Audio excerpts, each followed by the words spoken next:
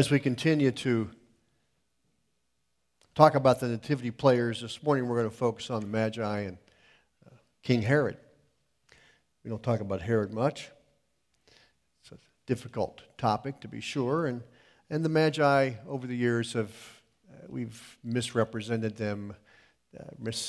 We've messed up the story a little bit.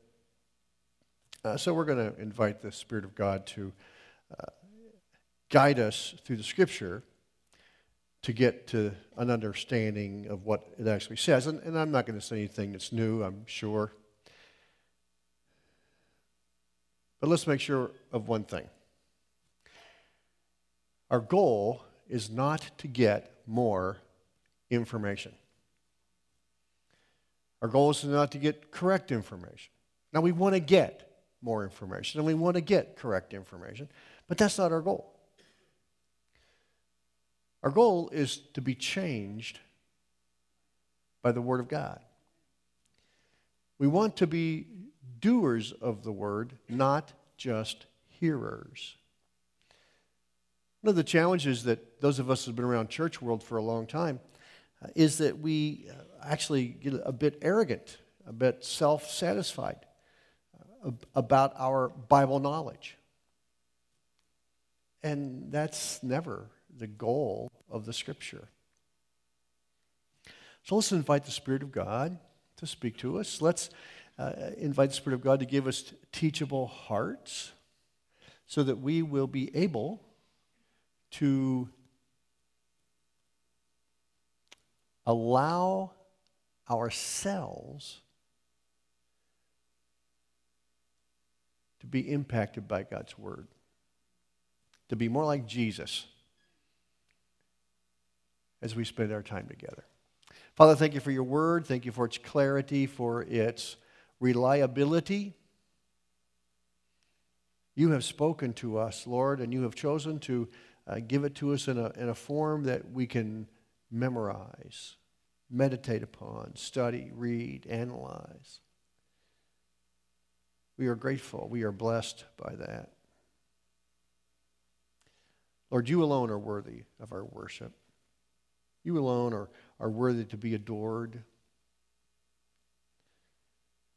You are the true and the living God. We, Father, are the undeserving recipients of your grace and mercy. We enter into your presence solely on the basis of what Jesus Christ accomplished on the cross. Grateful, Father, for your pursuing us and providing for us.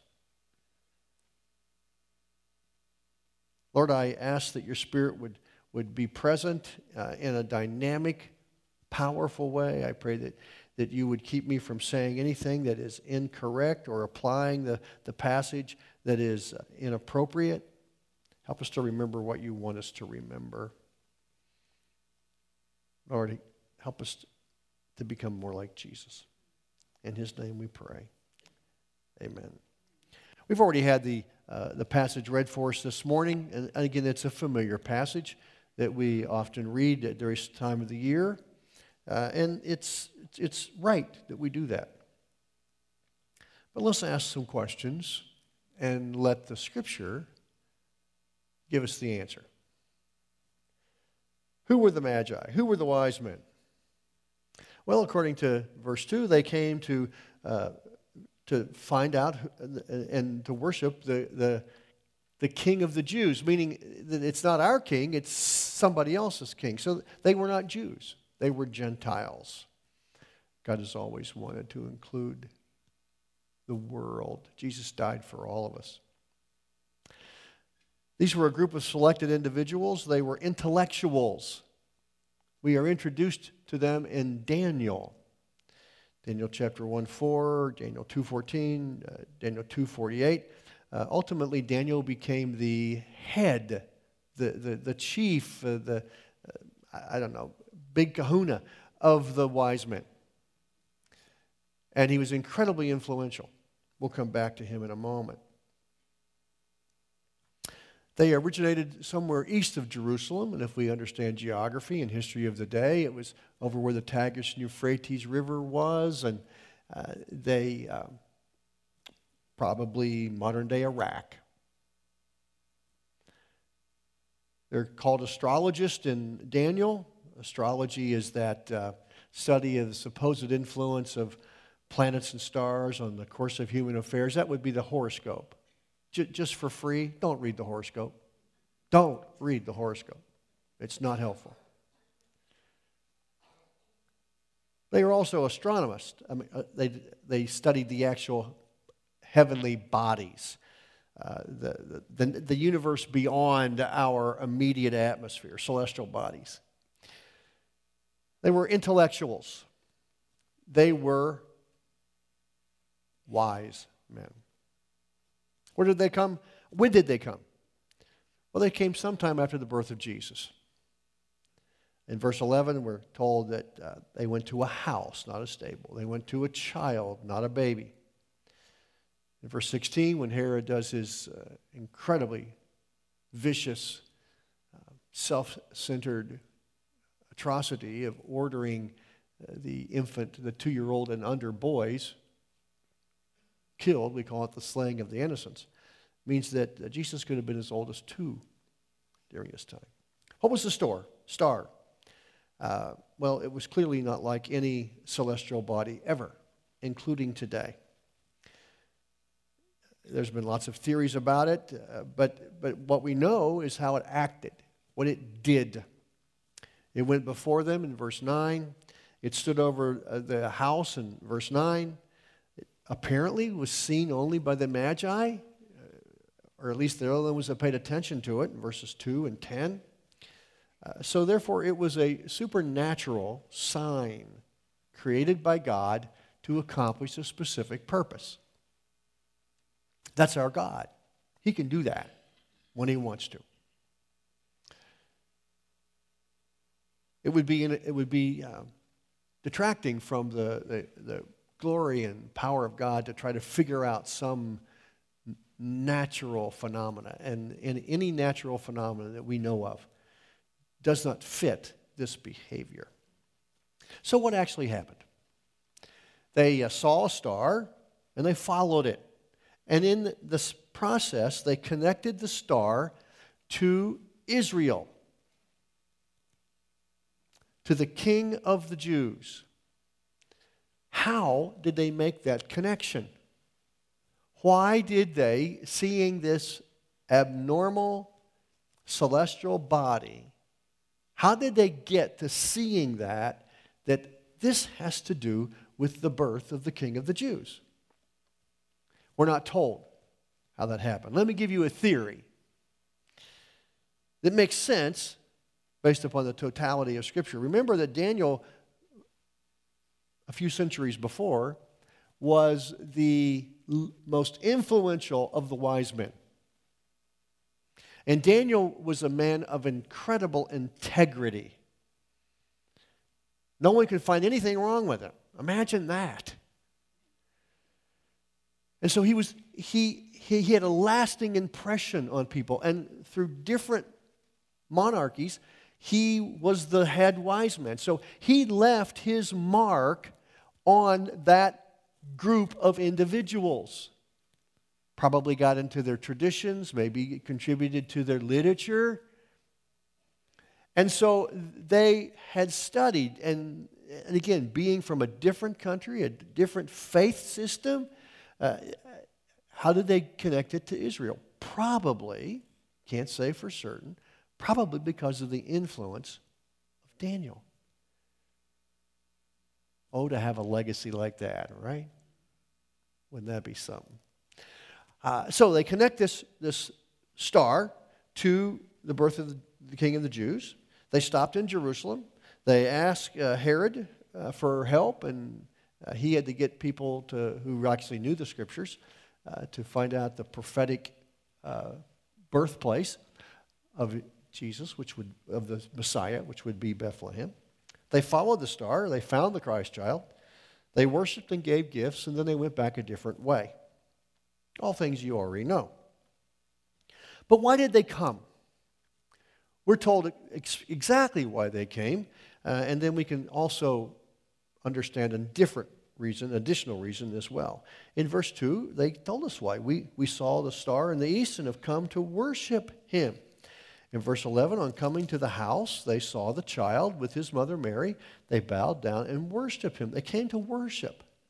Does that mean that they were believers? Not necessarily. They may have been God-fearers. Who knows? But they recognized the supernatural. They recognized that God was at work, and this was a unique person. And they gave that person, Jesus, the Messiah, Emmanuel, God with us, the credit he was due. They worshiped him. In this portion of Scripture, in Matthew 2, there's at least 4 fulfillments of prophecy, and that's a wonderful study, but we don't have time for that.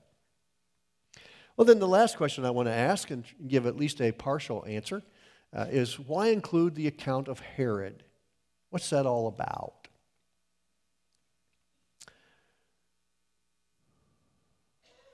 Remember that when the Bible, under the inspiration of the Holy Spirit, includes something, it's not window dressing. It's not by accident. It's not, oh, by the way. It's important. And so we are justified in asking the question, like, what can we learn from this atrocity initiated and occurred because of Herod's insecurity and self-centeredness? What do we learn about that? Well, let me give you 2 or 3 possibilities. It illustrates God's foreknowledge and man's free will. It helps us to recognize that in the Scripture, the sovereignty of God and the free will of man are together. Those 2 truths, and the word we use is that there are antinomies, meaning that they seem to be contradictory. The Scripture just presents them without apology and without explanation. God knew this was going to happen. And we know that because of the wise men coming and how they addressed it. And we'll talk about that in a minute. But so we have this truth, and so we need to be aware of that truth. This is not the time or place to talk about that. If I'm here long enough, we probably would unwrap that a little bit further. But that's one thing. This is just an illustration of that biblical teaching that sometimes we don't like. It's also, I believe, a demonstration of how to deal with somebody like Herod. And you say, what? I don't have anybody like Herod in my life. Well, maybe you do. And let's look at that. Write this verse down, Proverbs 1:22. Early in the book of Proverbs, a book written with the express declared purpose of helping us to become wise. Wisdom is the accumulation and the use of knowledge in a healthy, correct way. So you want to be a wise person? Study the book of Proverbs. And in the book of Proverbs, in Proverbs chapter 1, verse 22, we have this teaching. It's in the form of a question. How long, O simple ones, will you love being simple? There are people that God understands as simple people.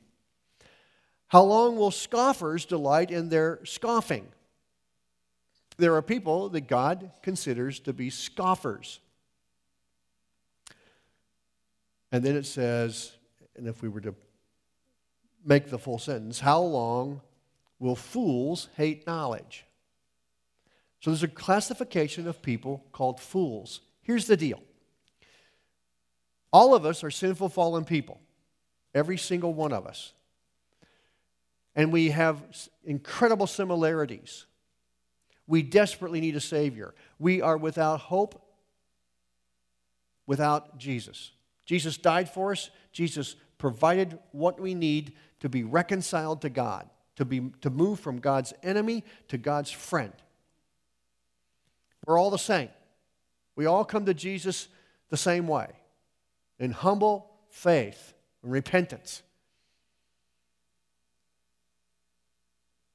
But we're unique in this category of how we come at life, how we sin.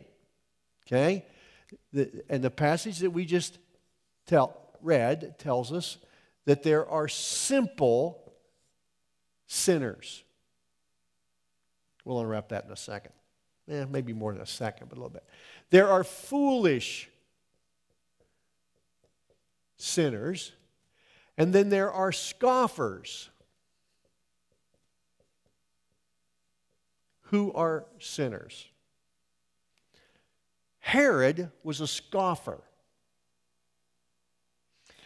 The wise men, were simple sinners, because everybody's a sinner. Okay?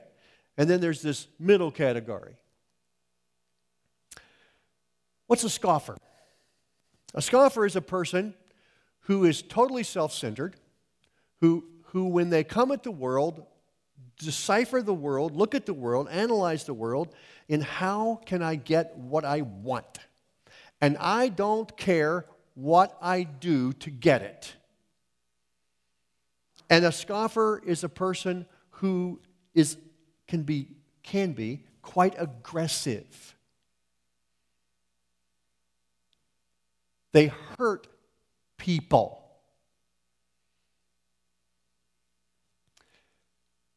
How do we deal with scoffers? If we were to do a study, which if I'm here long enough, we will, because this is really important. We will look at the book of Proverbs, and we'll get a better description of a simple sinner, a fool sinner, and a scoffer sinner, and how the passage tells us how to treat them. The book of Proverbs tells us what to do with them. But let's just fast forward and see how God responded to Herod, a scoffer, evil, self-centered, vicious, doesn't care what he does, hurts people without remorse at all. How God deals with it. How you deal with a scoffer is that you distance yourself from them. You separate from them. You don't try to talk to them. You don't try to reason with them. You just get away from them. This King Herod guy is killing little babies, young boys. What did God do relative to Jesus, Mary, and Joseph? He told them to get out of Dodge. Get out of town. Distance yourself from him. And they didn't come back until he died. And when they came back, his son was in charge, and they went to a different place. Keep a distance from them. And one of the things that the Magi did, they funded the time in Egypt. How's a working stiff like Joseph going to pick up his family in the middle of the night and go to a different country and live? Oh, wait a minute. We got a whole bunch of money in the bank now. We got all this frankincense, gold, and myrrh. We can do what we want to. And they lived off of that money while they were in Egypt. God provided their need before they knew they even needed it. That's the kind of God we have, isn't it? Incredible. But they distanced themselves. Now, you have anybody in your life like that? Know anybody like that? Some of you have spouses that are like this. We call them wife abusers or husband abusers. And what do you do with them? You get a protection from abuse. You get the courts involved. You divorce them. You get away from them. You minimize the impact that they have. Somebody like this at work, what happens to a person like this at work? Somebody that just blows people away, doesn't care about anything but themselves. They get fired. And then the HR people come in and make it stick. They go to court and they go to lawsuits, but you got to take care of them. So this is where you get lawyers and policemen involved. to protect yourself from them. For years, I was part of a small social agency in the town that we lived, and I served on this, it was a halfway house, and I was on the board. And one of the gentlemen on the board with me shared with me the fact that he had found out that both of his children were drug addicts. And the hardest thing that he had to deal with was he could not believe his children. Whenever they talked to him, he understood they are lying somehow, and he could not trust them. They would steal anything they could to fuel their habit. And so if you know of that situation, you know what has to happen. You have to put locks on the door. You have to you do some pretty dramatic things to distance yourself from the impact of the scoffer. Now, in the secular world, that's understandable. It's called standing up for yourself. It's calling self-protection. But for those of us who claim to be Christ followers, that's not why we do it. We do it because we love them, and we're not going to let them sin against us without a fight. And so we distance ourselves from them so that they can't sin. That's one of the ways we show that we love them. So maybe you've got an Uncle Mike, okay, and he's just a nasty, domineering, critical kind of a guy. And when he talks to you, he just rants and raves, and he badmouths the rest of the family, and you know what he's like. And you've tried to get him to stop. See, talking to a scoffer does not work. So what do? You're on the phone with him, and he starts to sit and say, Uncle Mike, we've had this conversation before. If you can't talk to me in a civil, reasonable way, our conversation is over. You don't go spend the night at Uncle Mike's house, even though he has a condo in the Rockies. Okay? All right. You don't. If you're at a function and Uncle Mike is there, you make sure that you can leave anytime you want. You drive yourself. You know where the door is, because if he starts his damaging behavior, you distance yourself from him. Okay? That's what God did when it came to Herod, Mary, Joseph, and Jesus.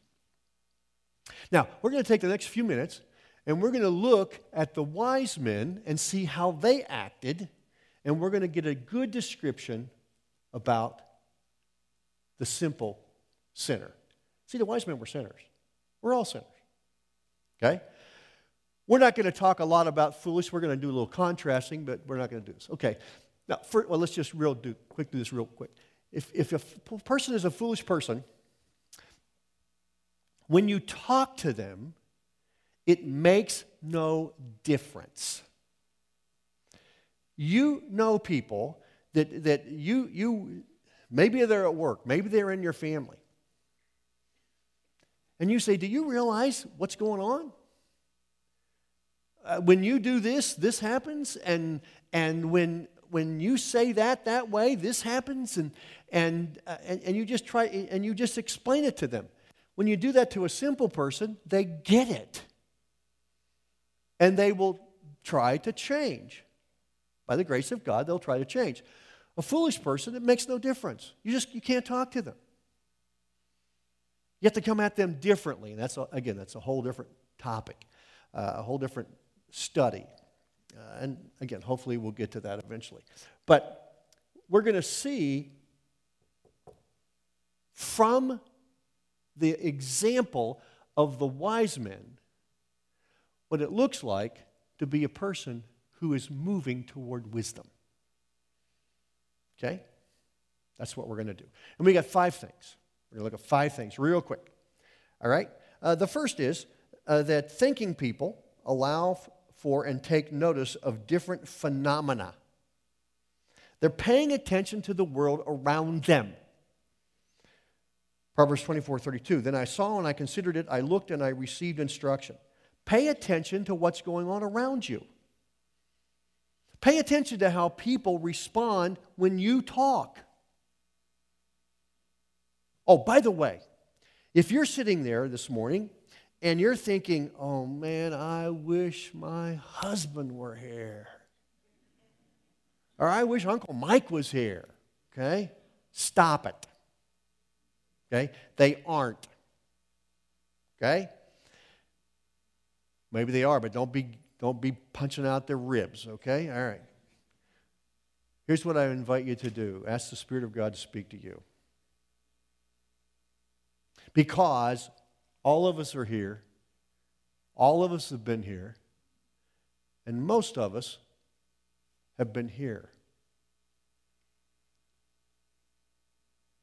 Now, what our goal is, what we're hoping for, what we strive for, is that if we're here for a very short time. Boom, boom, boom. I got to tell you, I've had some thoughts about people that's here. Wonder if I could hire Guido to take care of them. Lived in an Italian town for 30 years, okay? And we all know who Guido is. That's thinking like this. This is that rare occasion early on in my marriage where I was a jerk, okay? And my wife's sitting over there, and she'll no amens.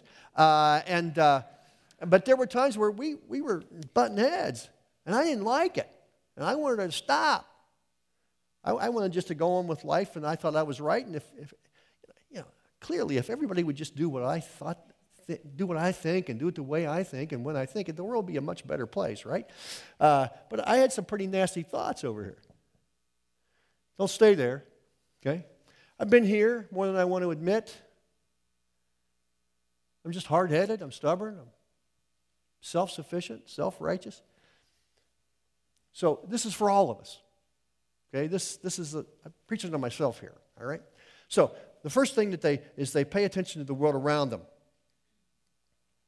Okay?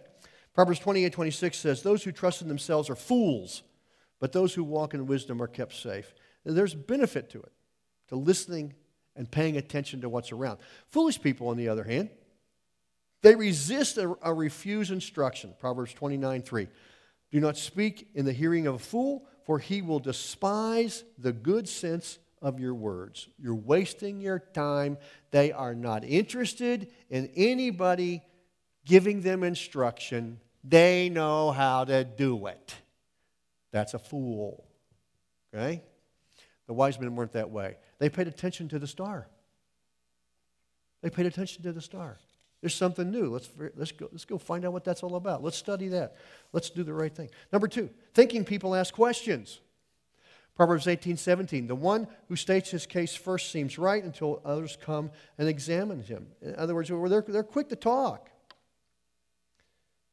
A simple man believes anything, but a prudent man gives thought to his steps. What did the wise men do? How did they demonstrate this? They stopped and talked to Herod, right? They asked questions. Foolish people speak with little restraint. They just talk. A fool takes no pleasure in understanding, but only in expressing his opinion. You ever been around a person that just insists to make sure you know what they think? They need to enlighten you.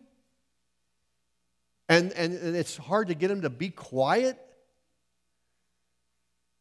That person is demonstrating the characteristics of a fool, not a person who is moving toward wisdom.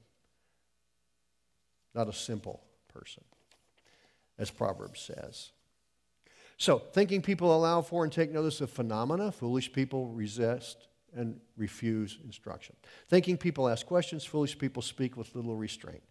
Thinking people listen to God. Proverbs 10:8. The wise of heart will receive commandments, but a babbling fool will come to ruin. The wise men were spoken to in a dream, and they paid attention. They were listening to God. Okay? Foolish people trust their own judgment. Proverbs 28:26. Whoever trusts in his own mind is a fool, but he who walks in wisdom will be delivered. How do you listen to God? And please understand, God speaks to us today without a doubt. He uses primarily His Word, circumstances. Sometimes we have that still, quiet voice in our head. 1 Samuel 3:9, speak, Lord, for your servant is listening. You got to want to hear from God. Be still. We're told in Exodus 14:13 and 14. Don't step on God's conversational toes. Don't be so quick to tell God what He needs to do and how to do it. Listen to Him. Allow His Word to speak to you in unique ways. God will never contradict Himself. James 1:17. The Father of the heavenly lights, who does not change like sifting shadows. God will never contradict His Word. And then be patient. Psalm 41. I waited patiently for the Lord. He turned to me and heard my cry. God is not on our timeline. So thinking people listen to God. Foolish people trust their own judgment. The wise men paid attention to the dream. The fourth thing is thinking people adjust their behavior. Proverbs 27:12. The prudent sees danger and hides himself, but the simple go on and suffer for it. What did the wise men do when they got the information from God? They went home a different way. They changed their plan. They adjusted their thing. The foolish people keep acting like they have always have. That's when you tell somebody, do you know that when you talk to your wife with that tone of voice, she doesn't hear you, she is just wounded? Yeah, but I'm the husband, and she's supposed to submit to me. That's Bible. And she just better get used to how I talk, because that's the way I talk. That's who I am. Don't ask me to change now. You can't teach an old dog new tricks. Well, that's good, because you're not a dog, okay? And you can learn new tricks, okay? You can change, but a foolish person says, no, I don't change. I don't need to change. It's the way I am. You know? No, come on. Thinking people adjust their behavior. Foolish people keep on acting the way they always have. And then thinking people are part of the solution. Proverbs 15:22, without counsel plans fail, but with many advisors they succeed.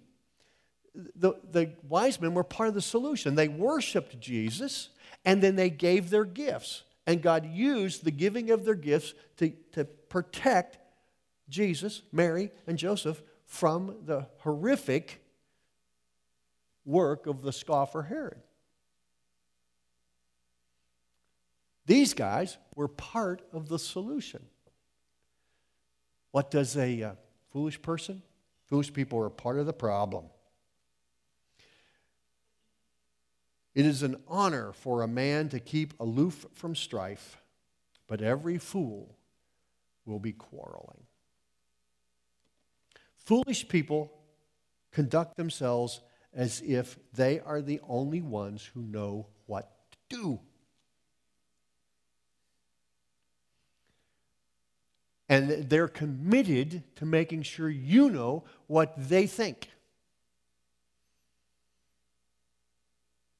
They're not team players. They just contribute to the chaos.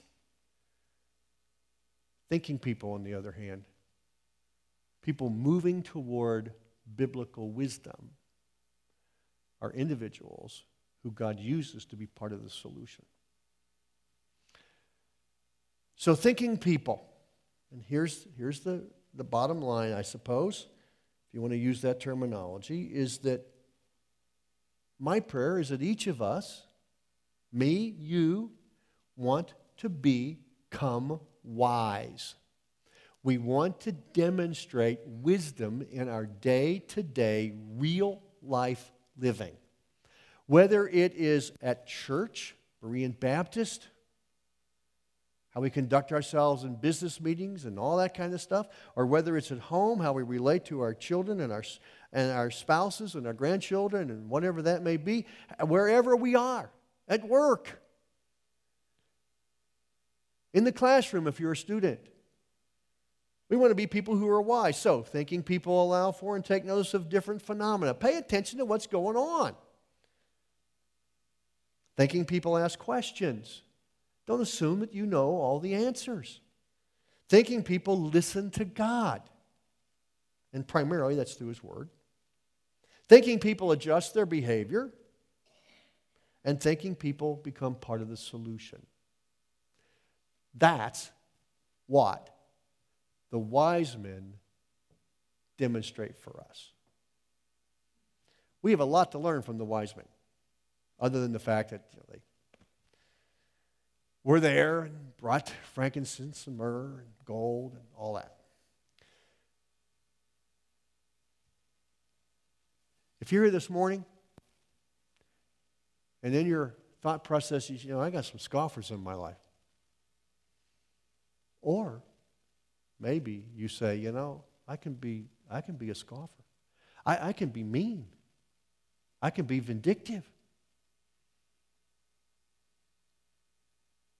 One of the things to do is, if you want to get a little sense of where you are on here, stop, turn around, and look at the people that you leave in your wake.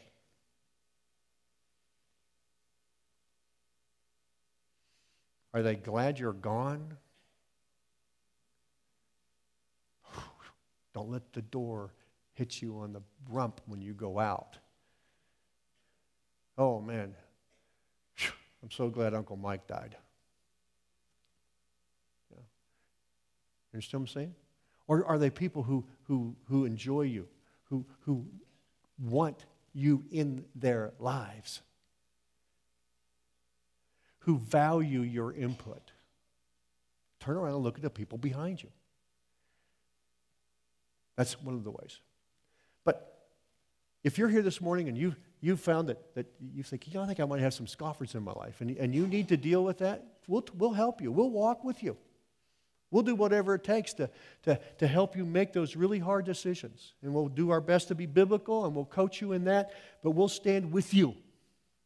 If you need to distance yourself, we're with you. Let us know.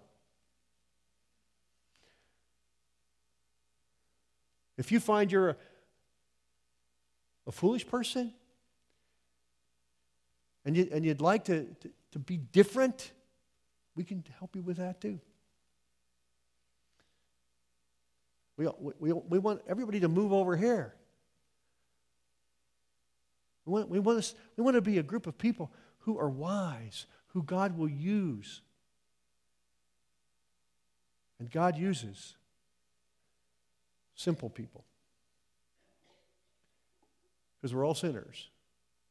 But as we surrender to Him and allow the Holy Spirit to work in our lives to transform us into the image of Christ, we become wise. And God uses us to bless people. God uses us to bring honor and glory to Himself.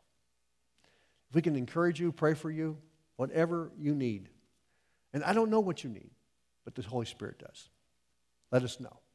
That's why we're here. Father, thank you for your word. Thank you for the example of the wise men.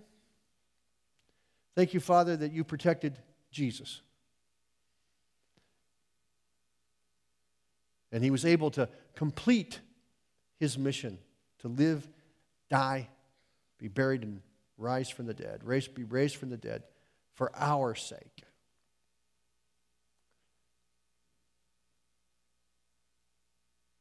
Lord, help us to be aware of our behaviors, to acknowledge our thought processes, and help us to be open, Lord, to your Spirit convicting us, encouraging us, nudging us, calling us to be wise. And we will be grateful, Father. In Jesus' name. Amen. Next week there's only one service, by the way. Okay.